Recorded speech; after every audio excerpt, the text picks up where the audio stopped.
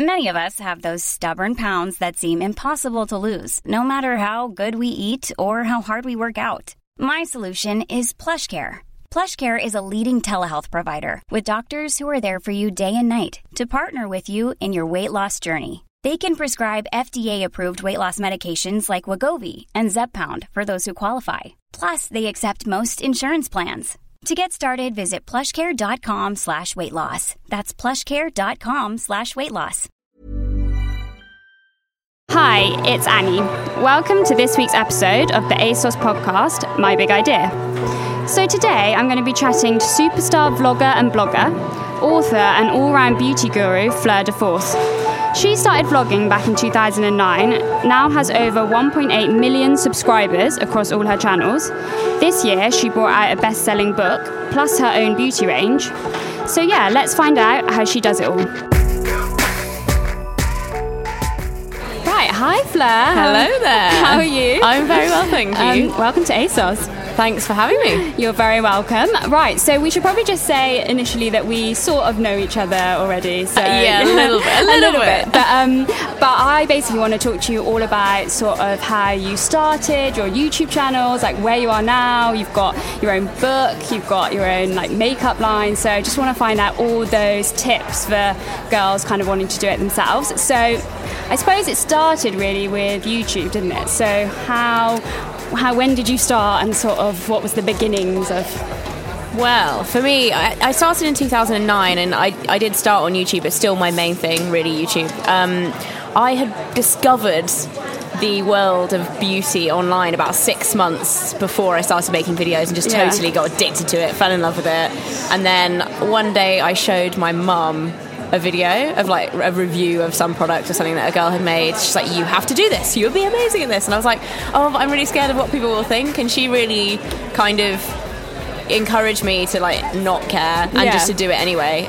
So I filmed 5 videos the next day and uploaded them. Did you film them on like your phone or on like my webcam? Oh, high tech on my webcam. Back in the day, webcam. Indeed. And I taught myself how to edit on iMovie, which was on my Mac already. I was like, that's convenient. Didn't know how to use it. Taught myself and kind of made it up as I went along. Uploaded them all in one day, so there was a little base of content if somebody found a video that they'd have another video to watch too. I like it. Already I was already thinking about it. And that was it, pretty much. I have had the biggest gap I've had in making a video is 2 weeks ever since then. Since then? So from then it's 6 years ago. Yeah. Wow. And that was my uni finals as well, so that was a big gap. Normally it's like a few days or a week. So what was the first one then, like a makeup review of something? No, it was What's in My Handbag. It's actually still up. It's quite embarrassing. I would say go and see it, but it's quite embarrassing. And then, was it a bit of a hobby then, I suppose, at first? Yeah, totally. Back then, nobody was really doing YouTube as a job. There might have been a couple of people, but it wasn't a thing like it is now. I was at university. I was quite bored. I was at LSE. It was quite serious. Everyone wanted to go into banking and I didn't. I was kind of like, what am I doing here? Didn't really have many friends at uni. I was like, everyone was really different to me. So yeah, it was just kind of an escape, a creative outlet, because I wasn't doing anything creative at the time, and I totally just got hooked. And then was there a point where you realised like, oh, this really fun hobby is now actually like turning into like, was there a video where you were like, oh, so many people are like watching that and now maybe it could be more than a hobby? Or? You know what? It's always been very, very gradual for me. There hasn't been like that turning point moment or video that I've, really noticed that it could be something. For me, it was more when I left university. It was 2010. And everyone was struggling to get jobs then. And I started to earn a little bit of money from it. And I thought, if I really apply myself and do this full time for 6 months, can I turn it into a job? And I think that was really the challenge that I set myself when I left uni. And I was quite lucky with timings that it worked out like that. Because if it had been a little bit earlier on in my YouTube career, as it were, I probably wouldn't have done that. I probably would have quit YouTube and got a full-time job, and then that would be it. But so I was very lucky and it worked out. And did you sort of like set yourself like, okay, do more of a schedule at that stage, or were you already doing that? Like you know what, the scheduling probably started a bit later than that actually. At the time I was just trying to put out as much content as I could, write on my blog as much as I could, at that point as well, it was, you know, being more active on Twitter, on Facebook, Instagram, I think launched around then as well. So, it was just kind of expanding and getting more and more content out there. Do you think that like that social media stuff, like especially nowadays, that's all part of it? So like if you were giving someone like a tip now for starting your like YouTube channel, do you think like being also active on Twitter and doing like Instagram and stuff really like helps you to get all your content out there? 100%. I think that social media is great for two things. Firstly, for promoting any content that you put wherever your main platform is, be it YouTube or your blog or whatever. It's great for that, to be able to tell people that there's new content to see. But it's also the main means of contact between you and your audience, and that's what's so special about digital influencers as opposed to, you know, if you're setting up a traditional business, is that you are in contact with your audience every single day. You know, they can tweet you and you respond. It just keeps that line of communication open, which is really, really important. Yeah. And I suppose you were, like, when you sort of started, you were kind of one of the sort of first people to sort of do that thing on YouTube. If you could look back on it now and think, is there something you wish you would have known when you were starting that now you're like, but I suppose you've kind of grown up with it kind of along the way as well. So yeah, definitely. There are no big regrets, I think, in terms of my YouTube life. The one thing I would say that I do regret is not studying more creative subjects at school. I wish I'd done photography and media studies. Yeah, because now, you know, I did all science A-levels and I'm like, great, when am I ever going to use those? Like, photosynthesis. Whereas photography would have been really useful, and media studies and learning how to edit and things at school would have been really useful. So that's my only regret, really. Did you just sort of teach yourself? Like, I still don't really know what I'm doing. I just kind of, if I ever come across a problem, that's the great thing about YouTube is you can learn anything. I go back on YouTube and learn how to get over this one hurdle in editing or whatever. So yeah. And what do you think? Like, so many things have come from sort of that. So what do you think has been your like career highlight to date? I mean, I've read loads that you interviewed Taylor Swift. Like, that's great. Like, that's, to think back, like then when you first started, to be like, yeah. And I mean, for me, Taylor Swift isn't just Taylor Swift. Like, I've loved her for a very long time, since the very beginning. So that was probably the highlight until this year, because she was awesome. She'd actually seen my videos. I nearly died. I was like, you don't have to say that. She's like, no, seriously, I have. I was like, oh my god, massive fangirl. Massive fangirl. I was like, be cool. But this year, I mean, so many things have happened and it's just been unbelievable. I think 2015 has really been a turning point for me in terms of getting my business to exist beyond online. So I wrote my first book at the end of 2014, released it in February, and then my eyelash range with Isla came out in August, and then my makeup range came out in September. So it's been very much like cramming it in. It's been a very busy year, because you went to America to do like a book tour as well, didn't you? I did. I just got back from the US book tour, which was crazy, and you know, that's another one of the great things about the last few years is I've had so much opportunity to travel, and that really is something that I love doing. So it makes it quite busy and slightly manic, but I wouldn't have it any other way. I love it. And with the book, so I bet there's a lot of girls out there who kind of like, one day I'm going to write a book. I don't know why. I think it's just like I'm going to definitely sit down and do it. How did you actually sort of like find the time? And did you get up really early in the mornings and be like, right, I'm going to concentrate and write a chapter today? Or writing for me is very different to my normal work day. So filming, I'm such a morning person. I'm really regimented. I have to get up really early to get everything done in the morning and edit in the afternoon.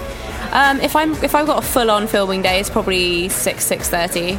And then do you film the whole day? I usually film like till lunchtime, and then I'll edit in the afternoons. It really depends, because a lot of the time, like yesterday, I filmed 3 videos in the morning and then came to London in the afternoon for meetings. So it's kind of no day is the same. No day, yeah. But in terms of writing, that was like a whole new challenge for me of how to go about that and how to discipline yourself, because I'm used to self-motivating, because it's usually like me on my own, and you have to do that.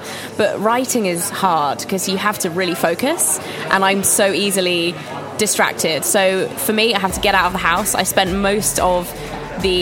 actually wrote it in 6 weeks, and I spent most of that time in Starbucks like sitting at my laptop, because I find it really a lot easier to focus when I am in a busy place, but with headphones on and music playing. So it's not that you're in like an atmosphere where other things are going on, but you can sort of like zone in and I concentrate. basically listened to Tom Odell and Bastille on repeat, and it's not necessarily albums that I was particularly into before that. Work tunes. But for some reason they are work tunes. My motivation, I actually tweeted about it yesterday, my motivation is like through the roof when I'm listening to Tom Odell. I don't know why. I definitely think that's the thing. I think some music makes you actually more productive. Gets you in the mood. Whereas other music could distract you, maybe like Taylor Swift, and makes you just want to dance. Exactly.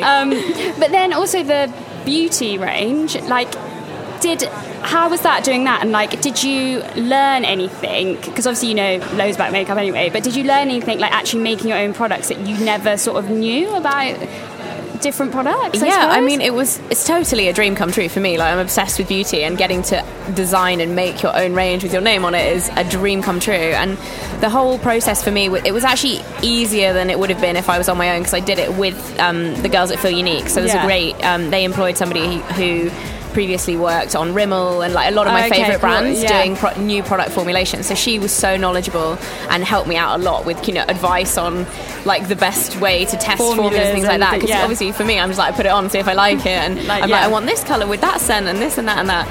So it was actually really fun. But I got to go to the factory and see everything being made and kind of experience that and test all the colours and actually be there when they were altering the colours, and it's really, really interesting. But I can't wait to do more of it. I hope we can expand the line this year and kind of play around with makeup a bit more, because it's really fun. And I suppose it's cool having like going from that like online sort of world to then actually creating like physical, like a book that people can flick through, and like beauty products that people can like test out. It's like a whole nother sort of area, going from like the digi girl thing to like making things that people can sort of buy and like try. And definitely, and that's why I said for me it's genuinely been one of, that has been a career highlight for me, because it's taken it beyond just being digital. And it's funny because a lot of the time people who aren't really that into YouTube or don't really get it, like a lot of my old friends or my family, like my grandma for example. Does your grandma watch? No, she doesn't really watch YouTube. She's never really impressed by anything digital.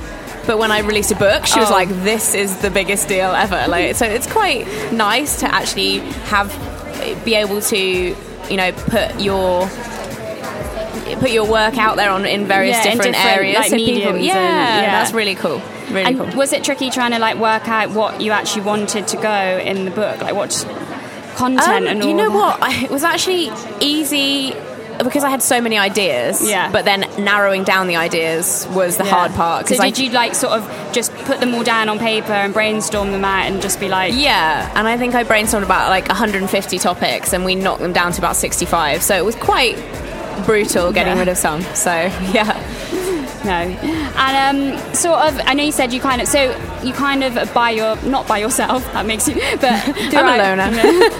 But how do you sort of motivate your like self on have you always been like that, or like do you have like a sort of work mantra, or do you have any kind of like things that during the day you're like, okay, I'm gonna like motivate myself? I've always put a lot of pressure on myself throughout my life. Like, I think it's just part of my personality, whether I was at school or doing it at uni, whatever. But I think in terms, everybody's going to have hard days if you're trying to motivate yourself and you don't have anyone there to like watch over you. And I think you have to listen to your body to a certain extent, like if you're not in the mood, and especially for filming, because you have to be so on it. So if I do have the opportunity, if I'm having a bit of a rubbish day and I have the opportunity to film on a different day that week, I'll try and shift it around so that I'm in a good mood for filming. But other than that, like, I generally thrive on being busy and manic. So the only time I struggle with motivation is generally if I'm like less busy or I'm at home for a week, and that hasn't really happened the last few months. So I think that's probably quite rare, isn't it? So I mean, I think it's all about keeping busy, and I think if you love what you do, it keeps you motivated anyway. And I love being, experiencing new things, getting out there, meeting people, and that's kind of part and parcel of what I do now, whereas at the beginning it wasn't so much, but now it's just so busy all the time, and it's kind of easy to keep yourself motivated when you don't have an option. You have to be there. And do you have like do you keep your calendar like on your iPhone and that's where you sort of organise everything, or like are there any like crazy apps that you like? You know what? I'm so old-fashioned when it comes to I have a paper diary. Yeah. Show it to you. It's the messiest. Do I have it? Oh my god, I might have left it on my desk. I think I left it on my desk. This is drama for me. Yeah, I don't have it on me. It's the messiest thing in the world. It's literally scribbles, little arrows, everything. To-do lists? Are you a fan of to-do lists? All about the to-do lists. I think that's one of my main things as well. I find it really hard to organise myself in digital form. Sounds weird because everything I do is online. Interesting. Yeah. People are always surprised when I whack out this big written diary. I'm like, yeah, I do still use a written diary. I think it's the best way to brainstorm and everything and just keep everything organised. Yeah, do you write things down? Like if you remember something, everything down, because if I don't, I forget things, and then that's when you get in trouble. But yeah, I also have to have 1 week on the double page so that I can see the whole week. I'm like really pernickety, yeah, and that's how I get by. And what sort of have you got anyone that sort of inspires you? Apart from Taylor Swift, no one really specific. You know, I get inspiration from different people for different kind of things in my life. Is there a bit of a community now, though? Obviously, on YouTube, like, do you have a lot of other YouTuber friends that you turn to for who kind of... Yeah, you know what, like everybody kind of knows everybody, and that's really great, especially in the early days when you're starting to, you know, really learn the ropes, and especially when it started turning into a business. Everyone's like, oh my god, how does this work? Like, what are we doing here? Like, do you know about this? And I think that really helps. But in terms of inspiration, more so like I love Instagram for if I'm struggling for like... It's more so style. Like, I always look on Instagram. There are a few fashion blogs I love reading. Atlantic Pacific's like my all-time favourite. Yeah. But I also love Song of Style as well. But yeah, I think everywhere. And in terms of like inspiration in a more personal way, like a lot of my family and my husband Mike, like for being positive, really inspire me. Hello. I doubt he'll get this far into this. But yeah, he is just a very, very positive person, and I think, you know, I sometimes am a little bit of a pessimist. So depends what kind of inspiration you're talking about, but lots of different things. And have you read any books or anything recently that have kind of inspired you? I probably don't read the kind of books that you should say. I suppose YouTube is a bit of a more like, if you want to like learn how to do something, you could like YouTube is a place that you can go to rather than like reading up on something. I know. Yeah, I mean, I don't really tend to read a lot of books like work related. When I do read, it's usually when I'm on holiday, which is fairly rare, and then therefore I want to read something where I'm going to just totally chill out. So it's usually fiction, which is it's not exactly inspiring work-wise. But and what about if someone wanted to start their own YouTube channel now? I suppose it's quite different from when you very first started. So is there like one standout tip that you would give people who I think a lot of the time there's a big misconception that it's a totally saturated market. Everyone's like, oh, I wanted to do it, but now there's so many people doing it, I've got no chance. And I think, you know, you've got to be a bit more positive than that.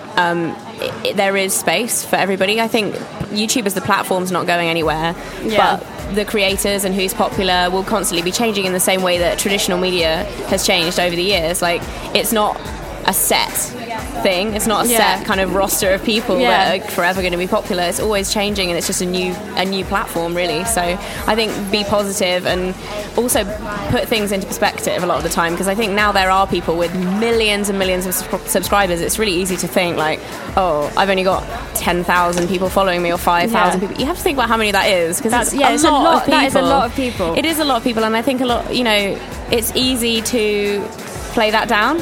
I think a lot of smaller, in quotation, bloggers will often say, oh, you know, I'm only a small... And you have to think, like, you're still impacting a lot of people and, you know, getting your message across. So. And do you think it's important, like, connecting, even however many followers you've got, it's like having that connection with your audience? 100%. Being engaged in not only with your community, but the kind of online community as a whole. And that's one of the best ways to kind of spread the word about your content, not so much spamming people's feed with like, hey, check out my blog, but just being involved and commenting and, you know, asking questions. And that's one of the great things about online, is it's so accessible and everybody weaves together and knows everyone. So. And I suppose I can't not ask you what you're kind of loving in beauty and makeup right now. Have you got like sort of any key products that you just carrying around your makeup bag, or like what are you raving about at the moment?